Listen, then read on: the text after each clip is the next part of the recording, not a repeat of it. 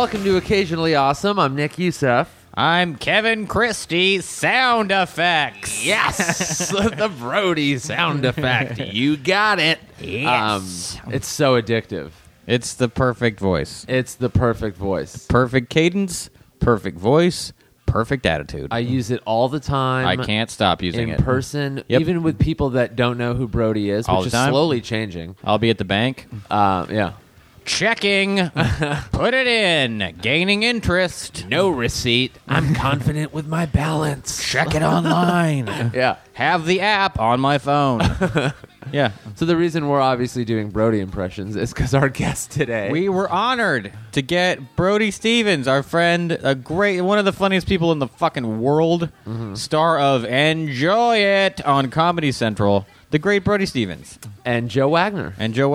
We have who's a very funny comedian slash writer slash producer on Enjoy It. On Brody's show. So we thought it would be a really interesting episode because, we could have just had Brody on as a guest and, like messed around and stuff. But when we recorded this, he was in the middle of taping Enjoy It. Yeah, finishing it up. Yeah, 2-3 episodes away.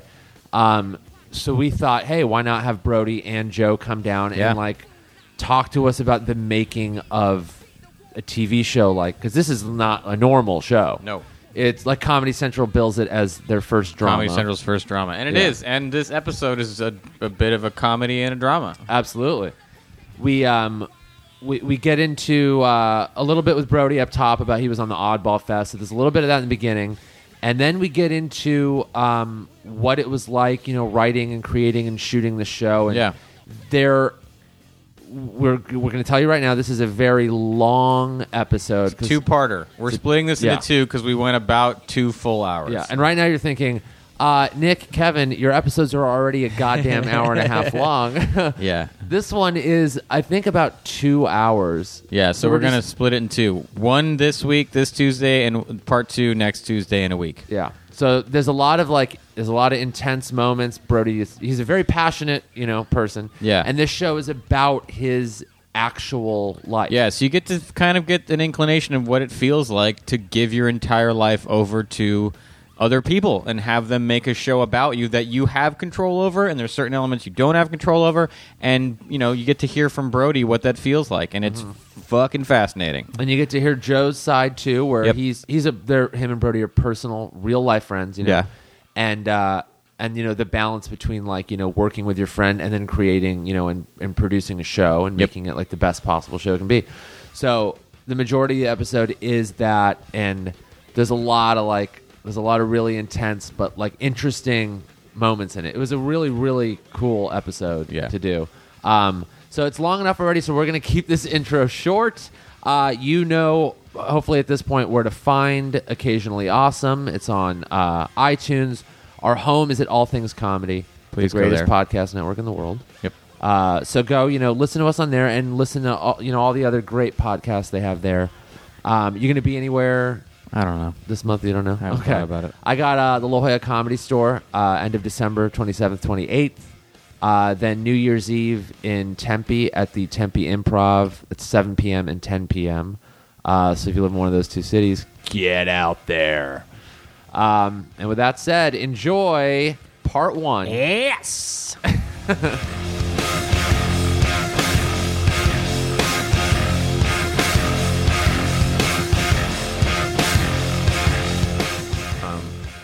So you're comfortable without a mic stand, Yeah, I am comfortable without a mic stand. but you recommend we have one. I would say invest in 2 mic stands. 2 mic stands. Yeah. When you do stand-up, you don't leave the mic on the stand. No, not You generally. move way too much. I move a lot, so occasionally I'll leave it in there, but yeah, for the most part, yes, 99% of the time when I'm doing stand-up, I like holding the mic and walking around. But Right. podcasting, I think when it's You want both hands. I'm going to jump in here because I've seen you podcast. I've done your podcast, Festival of Friendship, and I see that when you go into full conversational podcast Brody talking mode, you like to use both hands to gesture, make a point. To gesticulate. Yeah, it's I am willing to hold your mic. No, you don't have to do that. You don't have to do that. Okay. But I'll just It's different for me in podcast form. Right. I'm used to. I don't want to inhibit your creativity. All right. Well, I'm going to work around it. Okay. This is a good core workout. adaptable. You have to get, Yeah. No, I'll just be. Oh yeah, core. Totally. We forgot, guys. Core. I'll be core, professional posture. because that's what I do. right. I've never seen you be unprofessional in my life. What's so? What? I got a little laugh out of Joe here. Got a big laugh out of that one. Got caught in my throat. I would say that in Los Angeles, since 2000, I've been unprofessional. I would say less than 10 times, and I maybe even probably less than 8 times, but Yeah. I'll say less than 10 times, and that includes, maybe wearing the wrong shirt. Wait, that counts as Well, yeah, wearing a T-shirt to a formal party, like that kind of thing, or No, I think when I was at Best Damn Sports Show, I wore a shirt that had like a controversial message, but I didn't realize it. I was just Right, not thinking, and that's part of not being professional. So Did it say "fuck Best Damn Sports Show"? no, it just NBC rules. It was just it wasn't an appropriate shirt. It was like some hip hop slogan thing. Right. I just wasn't thinking about Probably it. the B word. Something was in there, yeah, and then. Maybe a couple times, at Chelsea lately, unprofessional, if you want to look at it that way. And Right. then, I wouldn't say at comedy clubs. And if you say wearing shorts on stage, but I'm not going to count that. So. I don't think that counts because you're known as athletic. It's There you different. go, that's You what I have do. you. There's an athletic spin to your comedy. People know that you're an athlete, so shorts don't. The rule of no shorts, I don't think applies to you. Well, that was my thing when I was working at Best Damn Sports Show. I said it's a sports show. Yeah. I can wear shorts. So Yeah. I kind of had to fight it a little bit at first, but then they just let it go because I guess it made sense. But when I worked at Chelsea just talking about audience warm up, I always wore pants. I never wore shorts there, but. Certain shows Nighttime. now- It's a nighttime show. It's a nighttime show, exactly. Yeah, I mean, in your stand-up, you literally do like baseball pitching. Yeah. It would be weird if you were wearing slacks. Yeah, I You know wouldn't what I like mean? it. Or like a suit. Yeah, you're right. Exactly. Yeah, good point. I've thought about wearing a suit. I mean, I have here and there, but yeah, I'll wear shorts on stage. I feel like maybe it's a little bit of an extra challenge because it is different. So What did you wear during the Oddball tour consistently? there's an example of me wearing shorts, Right. a hat, and sunglasses, and that was due to us being outside. Outdoor, yeah. We did outdoor comedy, so it kind of gave me an excuse. Those crowds were humongous. They were big. Yeah, it was like a rock festival. What did you find? Because I would look at the pictures online of everyone I knew who was on Twitter or whatever, and I found myself going, that is a huge ass crowd, and wondering I wonder how it's how did you find it different performing in front of that many people? The challenge is did you have to change what you do a little in reference to how big the crowd was?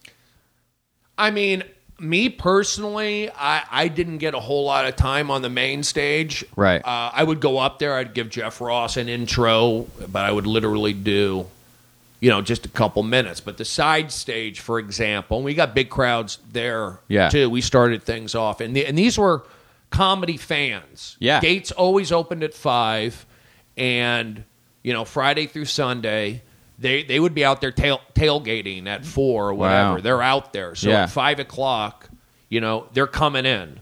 And Right. so I cranked my iPod. I would pick out my songs, and then I would start at 5:15. What's your hype song? Oh, I would just change her. I mean, my whole thing was just creating energy, just letting them something's going on. And then I would be on the mic and go, comedy going on very soon. Yes, just walking around with the cordless mic or behind the scene just to kind of generate a little buzz and people start looking around. It's like Lollapalooza. So you had to kind of, and then I would do, warm up essentially and get people in and then walk in the crowd, interview people, come on in, and then do 15 minutes and then bring up the first comedian and, they would do okay. And then we'd be rocking and rolling. And, every comedian, I would say for the most part in every city, we did about 15, 16 cities. They were nervous. They felt as though it was going to be a hell gig outside, sunlight. Yeah, it's the worst environment for comedy. Yeah, normally you'd be like, oh, God, I'm doomed. Yeah, even just during the day. Yeah. Right. That tour was we haven't seen anything like that tour. It was pretty big. Let's drop some numbers because you've mentioned some to me before already. Like, what was the largest crowd? Probably 20,000 maybe. Wow. That's a lot of people, dude. Chicago or some other places. That's my guess. And then some 15,000. Mostly, I would say mostly 14, 15,000. Joe, did you go to any of them? No, I mean, I knew some of what was happening on the tour through Brody, through a friend of Brody's that went along, and we because we were waiting for Brody to come back on the show that we were working on. And it just sounded amazing, and I would see the pictures that Brody would post. It's just like a throng. It's like when it's like a rock show. Yeah. I mean, that's what it is. It's that rock show level. That's amazing. Essentially, you would have... have we seen anything... I don't think there's been anything like that I can think of. It seemed to be a new thing. Because I remember looking at it and be like, I don't know how this is going to do. There's a little thing called Kings of Comedy, my friend. To be fair, all indoors, though. All indoors. Oh, that's true. Yeah. Like a real festival. Well, I mean, like a real. And you only had tour. 4 comics. You had 4 guys on it. That's the thing about the Oddball tour is it was a long show. Like it seemed. How long were the shows?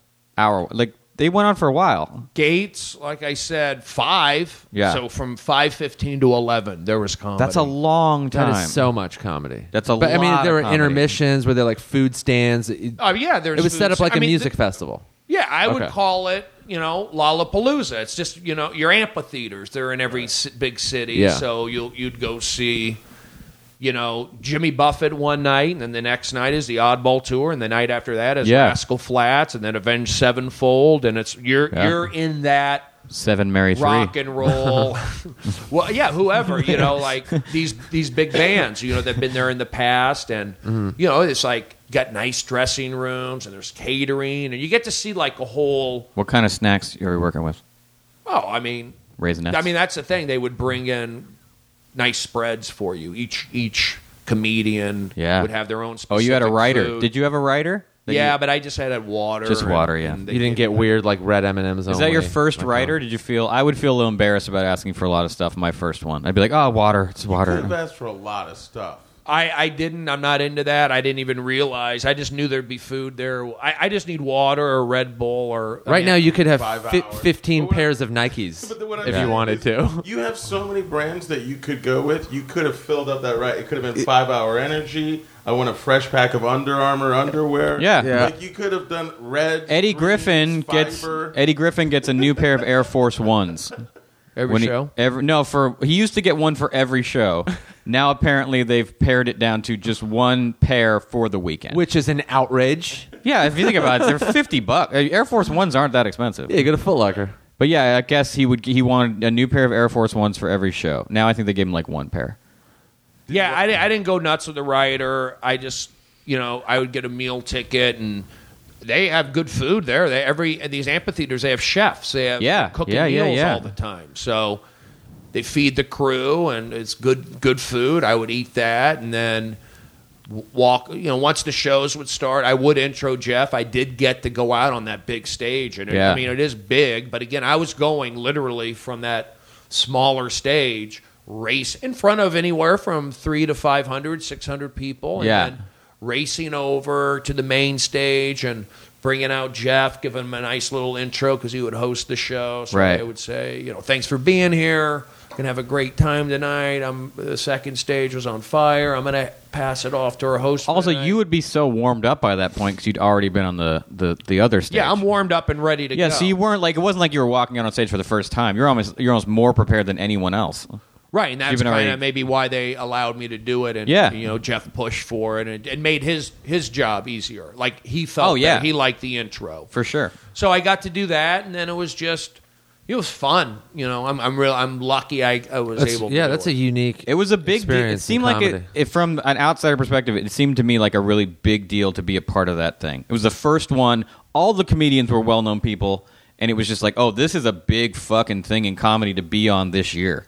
Like to me, it was the biggest thing in comedy this year for sure. 10 years ago, no one would have cared about an event that big in comedy. You couldn't have done it. Right. I don't think you could have done it. A one-off maybe, like a K-Rock local radio show. I think up in San Francisco they do one once a year. Sure. I think certain cities maybe you could pull it off, but the fact that it was a tour Yeah. And that's what was different about it. It took a lot of balls to put that tour on that, because that could have been you don't know, you've never done it before. It could have been a huge financial disaster. Well, a lot of people said no. I think a lot of cities were nervous about it. Like, we don't know if it's going to play. So I think there are cities that... Were there any comedians that that were offered and turned it down because they just thought it was very I've heard of a number of comedians who said no for various reasons. Okay. That I heard about. So maybe they were just... So they might do it again next year. It seems like it went well. I would hope so. I mean, I think there's a possibility. It's like... But with that show, from what I see, you got to have a big-name headliner. Oh, yeah. Okay. It's tough because you started with Chappelle.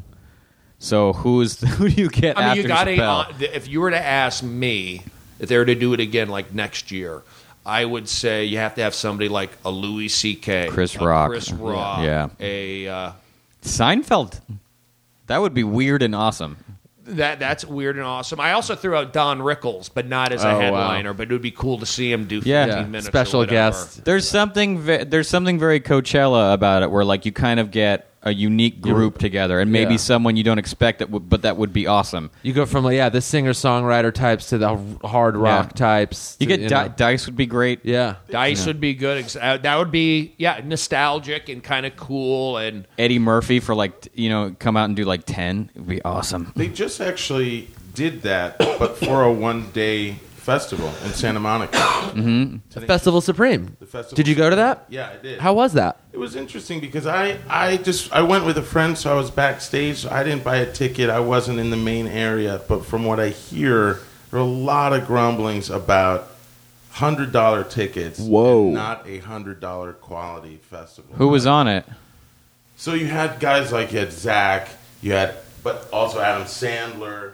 You have the Mighty Boosh. Right. Which had a huge cult. That seems like it's worth $100. Mr. Show did a show. They did a presentation. I mean, some of them were on stage. Zach did 10 minutes. Some people were doing half-hour sets. It was variety. Tenacious D was on it too, right? Tenacious D headlined it. They closed it. The Lonely Island guys came in for a cameo in the middle of their set. What kind of asshole saying it's not worth $100 for all that? I mean, I wonder if it's just not the right mix. Well, I think the mix was okay. It was just the venue. It was on the Santa Monica Pier, and basically, if you weren't directly under the tent by the stage, the sound was so bad that so many people were flowing to the sides of the tent that if you had paid like $60, $70, you might be hearing every other word. That's frustrating. See. Yeah, and then the lines. I guess they were understaffed. They oversold tickets. Wow. That sounds like some guys trying to compete with the Oddball Didn't tour. happen on Oddball. Yeah, they were like, oh shit, we can do this now? There's money to be made with huge comedy festivals? Well, that's the thing. They were both planned kind of at this. I don't know if they were planned at the same time, but No. This was just this past weekend. But it was interesting because it really, the reason why I was bringing it up is because it was a variety. It wasn't a music festival style like, hey, you guys like a particular kind of comedy, but even within that, there's 17 different styles you could see. Yeah. I mean, I went to that 826 Valencia had a charity thing, and it was, the lineup was crazy. It was like Pee Wee Herman, Bob Newhart, RZA, and which in your head you were like, this is going to be the best thing ever. And it was really good, but the mix was a little odd. Like the transition from one to the next. Right. Like you're watching, you're like, okay, a lot of these people aren't nearly as excited about RZA as I was, but everyone's freaking out about Bob Newhart. Like it was, it wasn't a huge enough crowd for them to get everything. Like sometimes I think the mix is really important. Well, that's where you can toss in novelty. You can toss in an ironic value if you want. I mean, it'll slide all up and down the scale of appreciation. You got to cater to the. It's a playlist generation, right? So you can't just have here are 11 rock bands or 11 of the same type. Of people's attention spans are it's got to be Bob Newhart then RZA for people to be like, this is so crazy. My senses cannot adjust to this. Speaking of lineups, we're here with Brody Stevens. We already covered Joe Wagner. I mean, I went on. I mean, well, here's the deal. I went on the Oddball tour. I did it. You're talking to a guy who was a part of every single show. Mm-hmm. So I don't know that a RZA and a Bob Newhart would be a mix. again, Flight of the Conchords, Dave Chappelle. It's perfect. Yeah, you knew there was not going to be a problem with that. I wonder if Chappelle was actually even more hooked from the beginning because he put on that huge, great music festival that they made a documentary. Oh yeah, the block party. Yeah. Yeah. It's a great documentary. And it looked like a great festival. That's right. You get the right vibe going, and it seemed like this. When I looked at the lineup for Oddball, there were so many good people, and I was like, who goes first? Like I was like, these are all headline. Kristen Everyone. Shaw went first, Yeah. and then Al Madrigal, and then it would be Hannibal Buress, and then it would be Dimitri Martin, then it would be an intermission, then it would be a small intermission, or maybe the MC would go up, and then intermission, and then we come back with the MC again, Jeff, and then Flight of the Conchords would do 55 to an hour. And then there would be another 10-minute intermission, but hip-hop music, getting ready for Chappelle, that kind of vibe. Mm-hmm. And then he would do close to an hour. So that it was kind of a build-up, and it was just... Yeah, it was just a smart comedy. I'm really impressed that it did as well as it did, considering how long of a show that is. Because we've all been in a comedy club where the show's been on a while. Crowds just get tired. They've just been there a long time. But that's the festival. If you're talking about a festival crowd, outdoor festival, I think when you go, you go in knowing like, all right, I got to be ready for a 5-hour Yeah, day. you're going to be there a long time. And give them an intermission. Yeah, I guess it's different. You move around and stuff. Right. And there's a lawn. Almost all the venues had a big lawn, so people come out with their blankets and Were their people chairs. hooking up? Were there people having sex? I saw girls relieving themselves up there. That's unfortunate. That's not what I wanted you to say. Why not? It was interesting to look at. I wanted you to say like I got to see some really attractive people have some sex. I would. Brody actually has a new Tumblr. Girls relieving themselves. Girls were leaving themselves on the oddball Comedy table. music. That was festivals. interesting. I mean, I was interesting. I don't think I'd want to see a couple have sex. No, but are you into? So you're kind of into like a water sports thing? You like seeing a girl? No, I didn't like. I mean, you just asked what did I Have you see. watched any porn at all? Have you ever seen that? Have you ever seen two people having sex? I've seen it. Yes, of course. What did you think of it? How do you feel about porn? Because I'm just like every other guy with porn for the most part. So I feel bad about it until I need it. And then you do it and then feel bad after. Yeah. Right, immediately, yeah. It's a necessary evil. Yeah. Oh, yeah.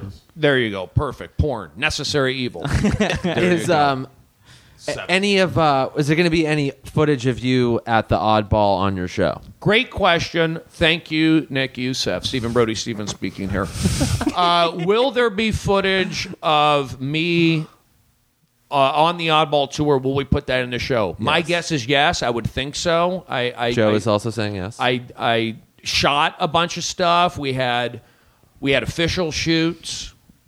And then we had unofficial shoots. So basically, yes, there's footage from the Oddball tour that I believe is going to, will be implemented into the show. Okay. Hi, my name is Joe. I'm a producer on that show that was being referred to. What is the title of the show? The name of the show is Enjoy It. It will be on Comedy Central in December. Yes. Watch out for it. And I'm going to say right now on this podcast, 100%, that footage will be in the show. Sweet, that's cool. It's exciting. That's a positive. On a podcast, I made that commitment to you. Right. Well, I mean, and awesome. Here's my thing. I don't see why there has to be a commitment. What is this? The Raiders' commitment to excellence. Remember that logo? I don't need a commitment on something that's common sense, Joe. It's like I commit. Are you hold coming on. at me No, I'm not coming at you. I'm just like talking as a guy. Okay. I'm talking as a guy. I would say, and I'm positive energy. So I shouldn't even say, I shouldn't use the word commitment. I should have just said, it's a given. It's going to be in the show. Yeah. That's how I should have said. If you're saying to me, I give you that commitment, I'm picking up, my instincts are picking up that, well, maybe there's a few people who, other than Joe, who don't think it should be in, or maybe there's questions about it.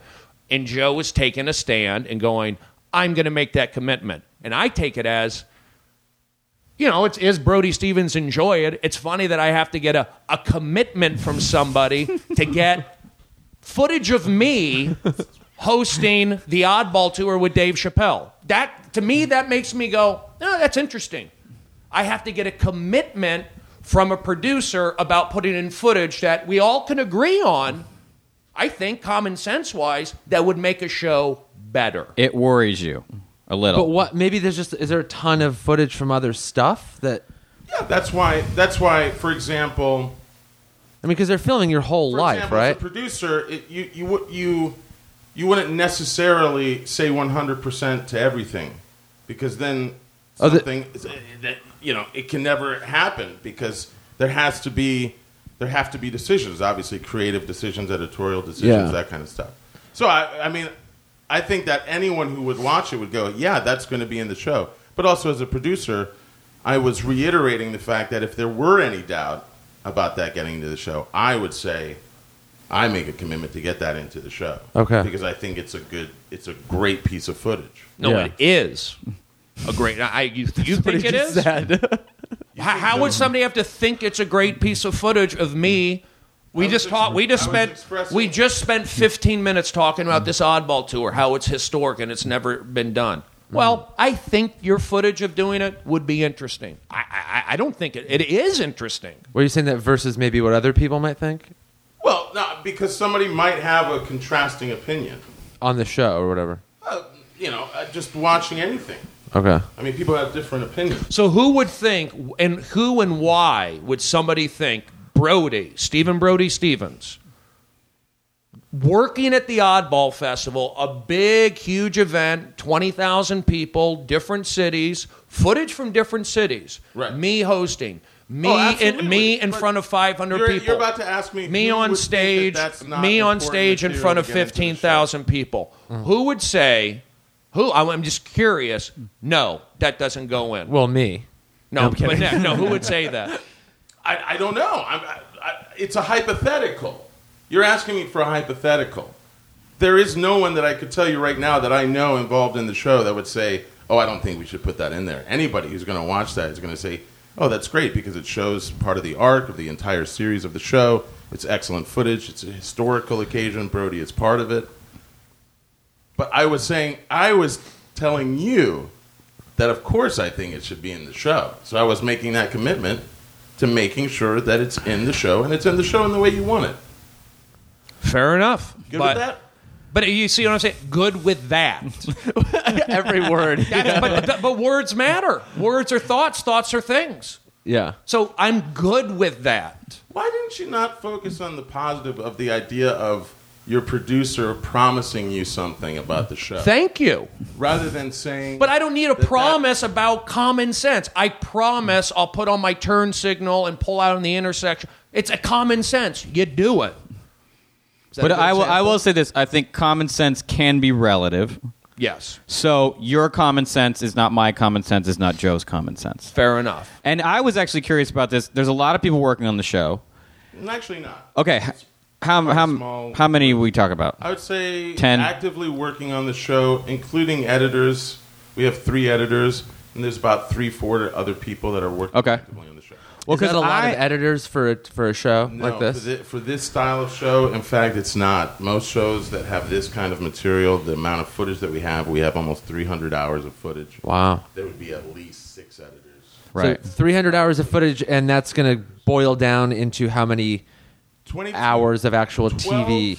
12 episodes that will be 21 minutes, 15 seconds in length. And total, then, if you watch the whole series, it would be like watching a 4-hour documentary. So 300 hours down to 4 hours. Wow. That's crazy. I just wonder, like... And within those 4 hours, I promise you will see footage from the audience. Okay. My question is, that's a good promise. We all know Brody. We've known Brody for a long time. Mm-hmm. We are fans. We love you. We love your comedy. I'm curious, like, are there people working on the show that maybe aren't as familiar with him?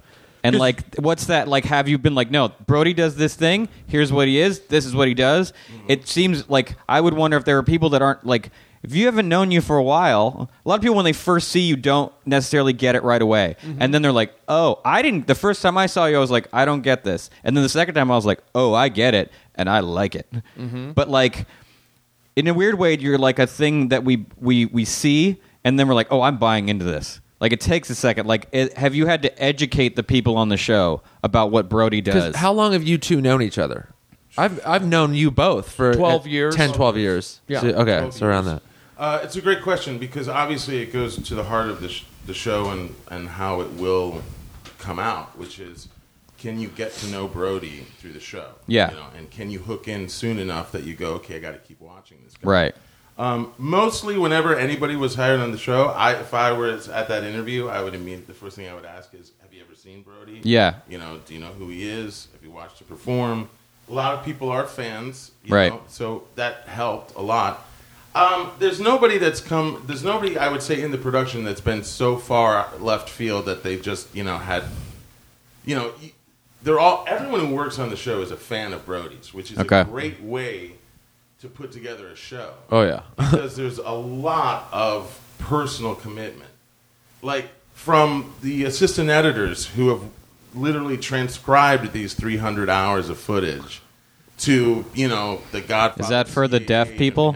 Well, no. No, isn't that why you have to do it? So you have the SAP thing? It was for the producers to be able to start putting the actual episodes together. So we wouldn't be able to watch all the footage. So we would have to read transcripts. But from those guys to the top guy at CAA, who's kind of been the godfather of the show, everyone's a fan of Brody. So everyone wants to do the best because they like this guy. They like who he is as a performer. And they were a fan to begin with. And they want, I think part of it is wanting to make new fans. Is like to tell people and spread the word. Right, yeah. I think everyone's come into this show with that mentality of like, here's our friend who's a great performer, and this is his biggest chance ever to get the widest audience he's ever had.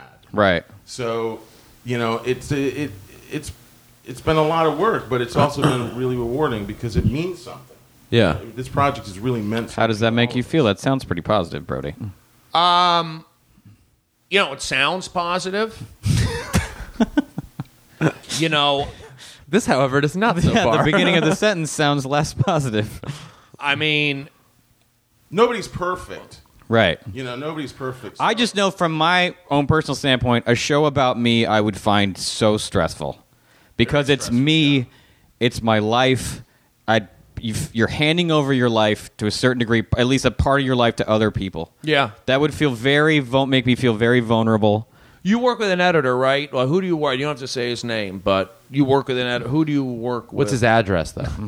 Do you work with? I'm going to go off mic on this. Just to ask Joe. Well, right now it's been Secrets. Okay. They're saying which editors they work with. Brody has agreed that guy's good. They're being careful. They don't want to. They're being careful. They don't want to out anybody. But it was positive. You said I work with this guy, and Brody said, "Oh, that guy's good." So that's not good. saying that somebody else. Not saying that others. No, but you know firsthand that guy's good. Well, I like. Like him. Yeah. Because there's a few different. Some guys I don't know. That's the thing. You're surrounded by personalities and people you don't necessarily know, and they're in charge of packaging a representation of your life.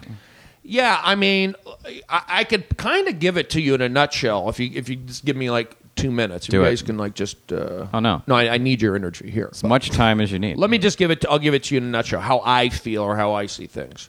I was doing. This is a few years back, doing a lot of stand up, and Zach Galifianakis always put it in my head that I think you're funny, and I think how you act with your sister and your mom, and it's kind of funny to me. So he always put that in my head that I think that's funny. Maybe one day we'll do a show or whatever. And I was hanging out with Zach quite a bit. I was doing audience warm up. I was over on the West Side, so we would hang out a lot, jokes, and we were close. In fact, I did warm up on Zach's VH1 TV show also. Mm-hmm.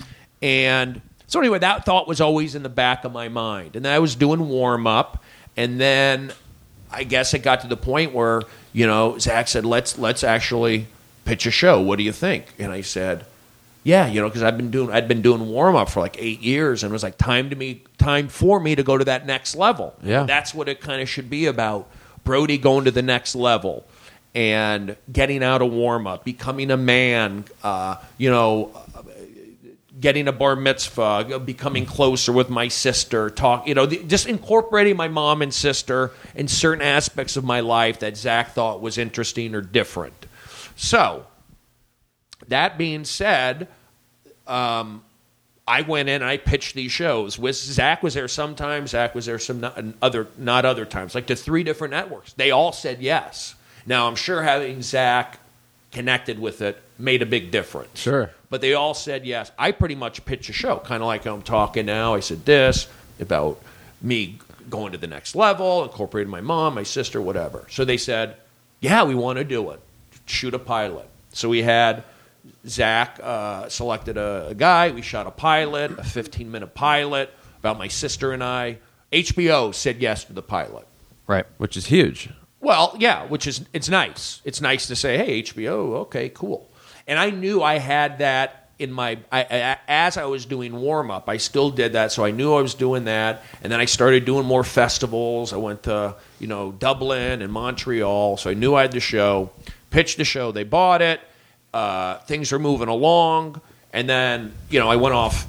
We did the pilot before I had my quote-unquote episode. So we shot the pilot. They bought it. So then I was thinking, okay, what's this show going to be like? It's going to be a reality show. Me playing the drums. Me, taking it to that next level. Mm-hmm. And I was feeling good, and I went off my meds or whatever, and I just spiraled out of control, of course, and I went manic, and I was yelling and craziness. Went in the hospital. Then when I was in the hospital, I said, why don't we do the show? It's a comeback story. I got an opportunity. I messed it up because I went off my meds for whatever reason. And then I get back. Because the only thing that was really bothering me and weighing on me at that time was how I left Chelsea lately. I was in warm-up there. I left on bad terms. And that really was bugging me. And I wanted to kind of incorporate with the breakdown, being in the hospital, whatever. That's real, and my feelings towards Chelsea and the crew and everything over there, that was real. And me getting back on TV to do stand up, which was Conan O'Brien, that was real. You killed. Thank you very much. So that was real, and. They did the show, and I was nervous, and people are going to think I'm weird, and, whatever. And then I was living in Hollywood. Actually doing the show, I was depressed. I was living in Hollywood in the editing process. I was out of it. Anyway, and then I was kind of depressed, and then it came out, and it's like, wow, people like it. It gave me some confidence, and then Comedy Central bought it.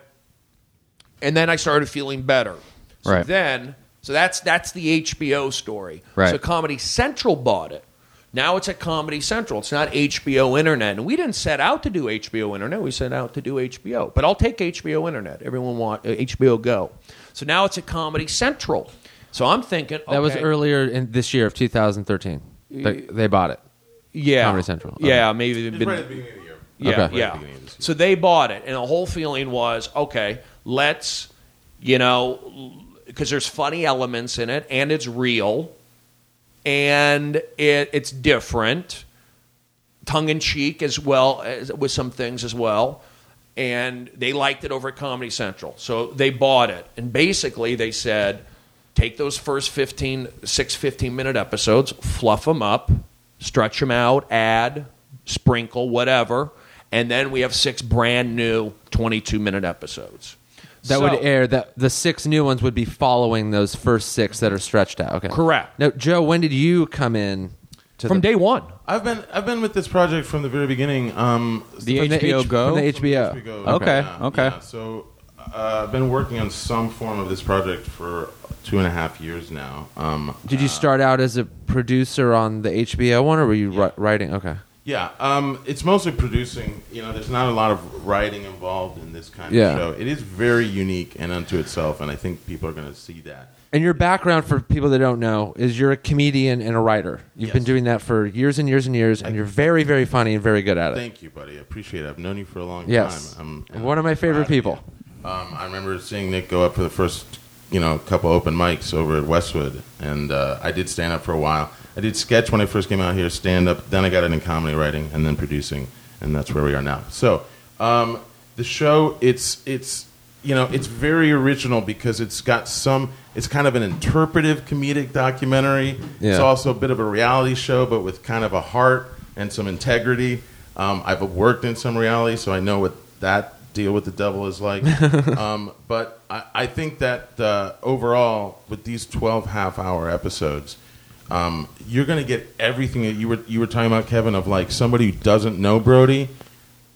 They're thinking of airing them back to back to 6, right? So the first 2 episodes, when the HBO series came out, one of the things Brody would always hear from people, and myself as well, would be that I saw the first 2, and then I had to just keep watching. Yeah. That's what people told me. I mean, people that didn't know you were like, have you seen this thing? I watched all 6 at once. Yeah. And I've known you for so long, and I still was like, this is riveting. I mean, our friend Max Greenfield called me and was like, your friend Brody shows one of the most interesting things I've ever seen. I'll take that. And You better. There's so many elements to the show. That's what's amazing, how much we've gotten into each 21-minute episode.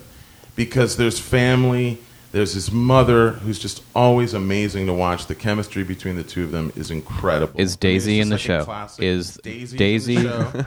That's Daisy's what I... in the show. I couldn't imagine anyone who wouldn't have the common sense to put Daisy in the show. Yeah. It would bother me. Stephanie, Brody's sister, is in the show. There are new characters in the show. Mm-hmm. Little Lester. Nick, Okay. you're very familiar with Yes. Little Lester. Some other Comedy Store people. We have so many comics giving testimonials about how much they love Brody. I mean, there's probably over 20 different comedians in the show. Wow. Either talking about how much they love Brody or interacting with Brody or just, I was explaining to someone, a girl I know was watching me on the Kill Tony podcast. And I said something, she's like, oh, you like sounded like Brody there for a minute, like you stole a sing. I was like, no, it's when you're friends with Brody, I'm like, we all just talk like him. It's a thing that's just accepted. I realized today I said your name and I didn't do it in your voice and it felt weird. Like saying Stephen Brody Stevens feels odd. But it's like no, we're like, there's a weird thing, we're all allowed to a certain degree to use your cadence when we're doing. It's like if you're at the Comedy Store, it's like safe. So like someone did something and I was like, yes, You got it. yeah, I think I said you got it, and I was like, push, and she was like, you stole a Brody thing. I'm like, no, it's not. You gotta understand, it's not like that. It's like we're all boosters. I love when I do that to someone that like doesn't do comedy or doesn't know Brody, and I go, yes, and they go, why did you say that like you that? You got it. L.A. native, and they're like, what are you? Why are you doing people that? are like 818 till I said that I was at Flappers the other night opening for Whitney, and I went 818 till I die, and the crowd had no idea what and I was they're in the doing. valley. Yeah, they liked it, but they didn't know why I was doing it. Brody did some barking for the Comedy Cellar, right? In New York, Back in the day, and it's like, Oh God, I wish I could have You seen must have that. been so good at it. You must have been. Can you give? Well, I us did that. I was also a tour guide at Radio Sold out City shows Music Hall. every night. sold T-shirts at the Seattle Supercenter. So it's like you built up your voice through so many different public speaking experiences to hone it into what it is on stage today, which is the cadence. A lot of it is barking. It is barking, Yeah. It's got that staccato quality to it, which is what actually makes it burrow its way into your head. Yeah. And there's something about the frequency of that cadence that the great thing is when you see the breadth of Brody fans. Because I was in San Francisco. Is this my life? What thing? We're going to bring people in? I like this. That's right. I was in San Francisco a couple months ago, and I saw a guy wearing a Brody T-shirt just on the Independent walking down the street, and I was like, nice. and I saw him, I was like, yes. One of the editors on the way to work saw somebody with one of them on. Too. It is. You are They're in circulation. I wonder. Does it? You're a thing. You're a thing. People have attached. We attach ourselves to it. We take it. There have been very few times where someone didn't get you, and they're like, I don't get that guy, and it makes me angry. Where I'm like, you're a fucking idiot. I'm like, you know why you don't get it? Because you have no sense of what funny is, and you don't know anything. Like, I get defensive. Are you on your meds, Kevin? We talked about that in our most recent episode. That I made the mistake of going off my meds before I went to Montreal because I thought it'd be Yeah, I thought it would be heroic. It was a mistake. Should have known better. Yeah. From Brody, who did the same I have been thing. back on them for a short time. Don't feel it yet. Yes. Let it get into the bloodstream. Takes a minute. Still having trouble. But yeah. Yeah, the way I talk, I think that when I was in college, I played baseball. There's a baseball. It's an umpire. There's something umpire to it. Coaching. There's coaching. Coaching, it's support of your teammates. Let's go. Yeah. Like if a guy was number 11, I go, let's go sticks. Let's go legs. Come on, ones. Heads up. Let's go arms. Just like joking around deuces if a guy was 22. But yeah, you're supporting your teammates. And then I remember I was eating sunflower seeds, and one guy said, "Hey, you got a funny face when you eat sunflower seeds." I always remember that. So yeah, I guess I had a funny face. And then That guy was a professional bird watcher. I mean, maybe some people. It's funny. I'm not saying. By the way, that just hearing that means more to me almost than 10. I'm not saying it's yeah. not funny. It's I so love- hard. when you get that from Brody. Comics have talked about that. You Yeah. get a laugh or you get that acknowledgement from Brody. It is the best feeling in the world. It's so Well, hard to I- make Brody laugh. When I first met you, one of the first things, we'd known each other for maybe a few months. We were in the parking lot of the Comedy Store, and you were like, Kevin Christie gets it, works in television. And I was like, yay, I get it. Like I felt so... I felt good? I felt great. Validated. People are impressed that you and I know each other. Really? People are like, you know, I'm like, yeah, I know Brody. I'm impressed. I know you.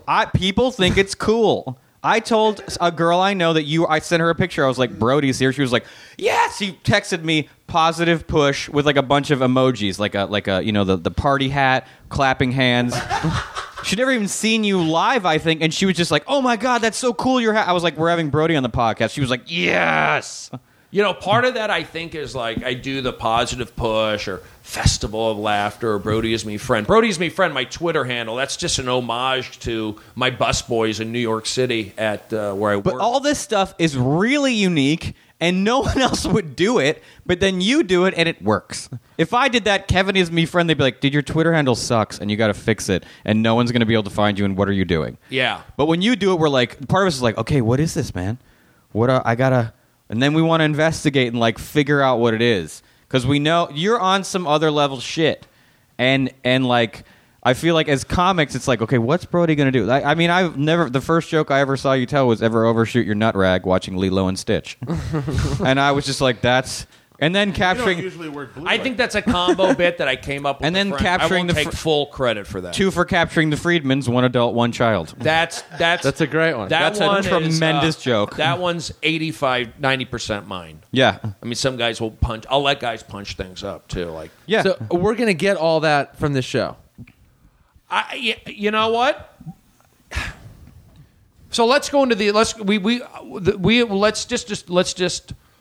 the HBO thing. The 6 episodes, 15 minutes. Let's say if it ended there, we're good. We walk away holding hands, raising to the sky. You and Joe, I'll say Joe. Sure. Maybe whoever else is involved. We'll hold hands, raise this guy. We did it. We left America wanting more. It was a calling card for me. It was a nice resume addition for Joe and the other guys. It would have been great. Artistically respected. Yeah, it would have been fine to walk away. Right. So then when Comedy Central got involved, of course you're going to say, okay, I'll listen. And, you know, because Comedy Central got involved, a couple other people got involved. That happens. It's a little bigger budget, bigger. I understand that. This show, to me, in my eyes, I handled it initially the same way I handled the HBO show. So it was like, you want to keep it real? We'll keep it real. You want to talk about things that are bothering me? We're going to do that. We're going to keep those elements that were, you know, people liked in the first. For consistency. For the first 6. But I will go back into the first 6. There is an issue with that, but it will encompass everything. So this one, my thinking for this is, okay, episode 7, we've got this happening. Very, you know, traumatic point in my life. You know, we end on 6, thumbs up. 7, without giving it away, throw a little curveball at you. Episode 8 is there's elements in there, growing, talking, checking in. Personal, maybe reconcile. Then we get another episode. We're back here, more personal stuff, and then I go see friends in different cities, and then it ends with me doing something similar to what I did on Conan, and a triumph, a triumph, if you will, and then I also see like a post triumph, like a prologue. Is that an epilogue? An epilogue, mm-hmm. Kind of. I see that. So that's kind of what I saw in my head. It was very specific, carded out, written out. We shot all of it. We shot 85%, I would say, of what was on the board. We shot it. Sounds pretty standard so far. That's standard. Okay, I would say up to that point is standard. Within that, yes, there was some the typical friction which you get on any workplace between friends or talent and producers. Long typical. Hours, a lot of decisions, always Does it friction. make it harder to work with someone that you're really good friends with? I think there's pitfalls in that, and we can go into that too. But it's Comedy Central. It's me. You're talking about me. I've grown. Currently, I'm feeling better. I feel like my comedy has evolved. I've evolved as a person. I've matured. That being said, I would like to be able to feel that maybe I could, and I've gotten the chance to, but maybe I don't feel all that's being taken in consideration. I feel like, yes, I got the chance to do stuff. It's not been a fun process. People go, enjoy the process. Are you proud? And if you're to ask me, I'm not. Now, it could be you're dealing with the guy who's doing a show where it's a show about a guy who has mental illness.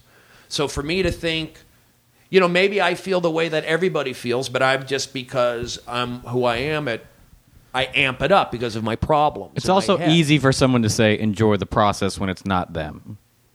They don't understand what it's like to have a show about their personality. That's where I have, yes. And I always talk about cringers. It's a little funny little thing within. It's like, if I had a sketch show, I feel like I could kind of live with that. That's how shows are done. But when it's so personal and it's out there, you can see the heightened sensitivity on my end. Right. Anybody's end. Right. Then you factor in the guy had an issue before for whatever reason. So let's handle him with kid gloves. Then let's also factor in, what is he complaining about? Does he have a point? Is it making sense? Does his point match up with others?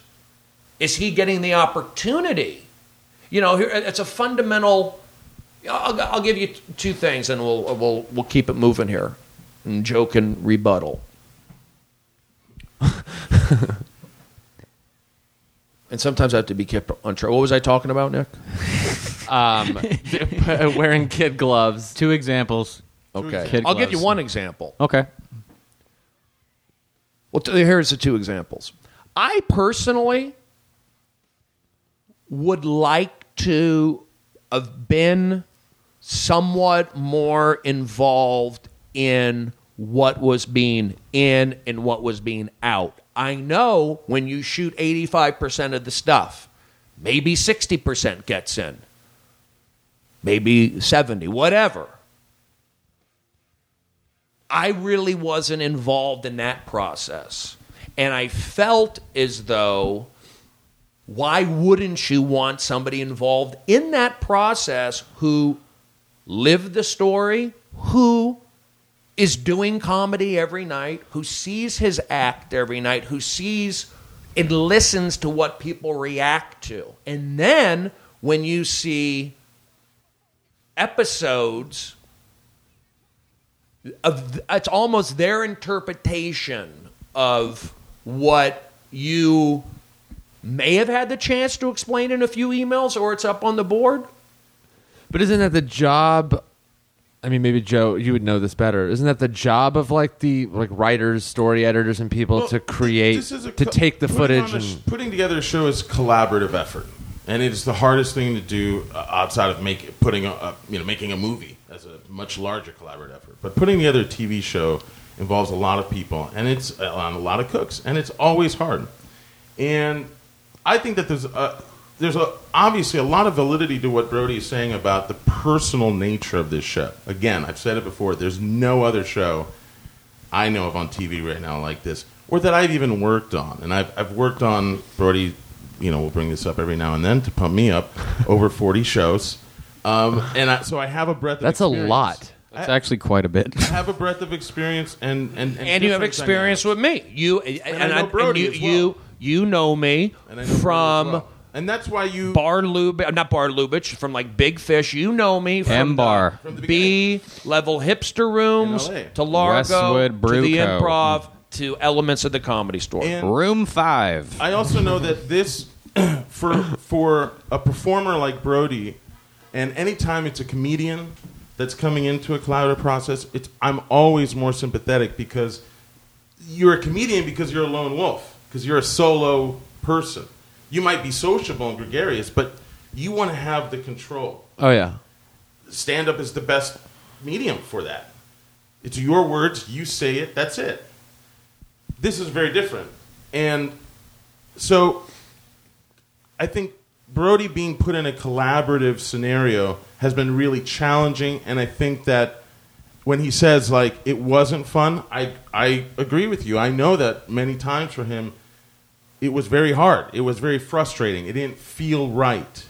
And I'm very sympathetic to that. Now, I know there are also a lot of moments, because I try to look at the big picture as much as possible, where it was fun and things worked. And we had amazing, you lose count of how many incredible happy accidents we had during this show. Yeah. That made for even greater TV. And I think ultimately, Brody, you will be proud of it. Because if we want to just talk real quick about, there will always be perceptions and interpretations of how much input you got to have, and was I listened to enough? And those are things that you learn from and you move on. But to the credit of the show and what you've done, Brody, and what everyone's been working on, the stuff that you've seen recently, you like, correct? I'm not a fan. No. Well, that's too bad, because that's not how you were reacting last week when we were screening episodes. I mentioned? Well, I don't have the choice, because this is my point. This is my point. Not to react a this is certain my way? point. This is my point.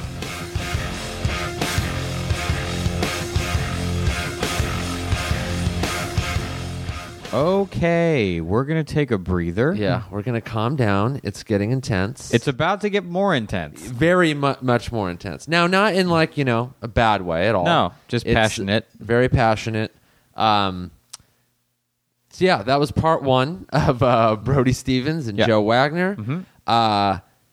After this, we really, really get into some of the issues that went on during the show on Brody's end, how he felt about it. Yep. And then they kind of pretty much just hash it out. They hash it out like dudes. Hash out like a couple of brothers. And it's entertaining. It's very informative. And we hope you liked what you've heard so far. We hate to have to cut it right then and there, but there's just so much in this episode where we're like, where do we stop it?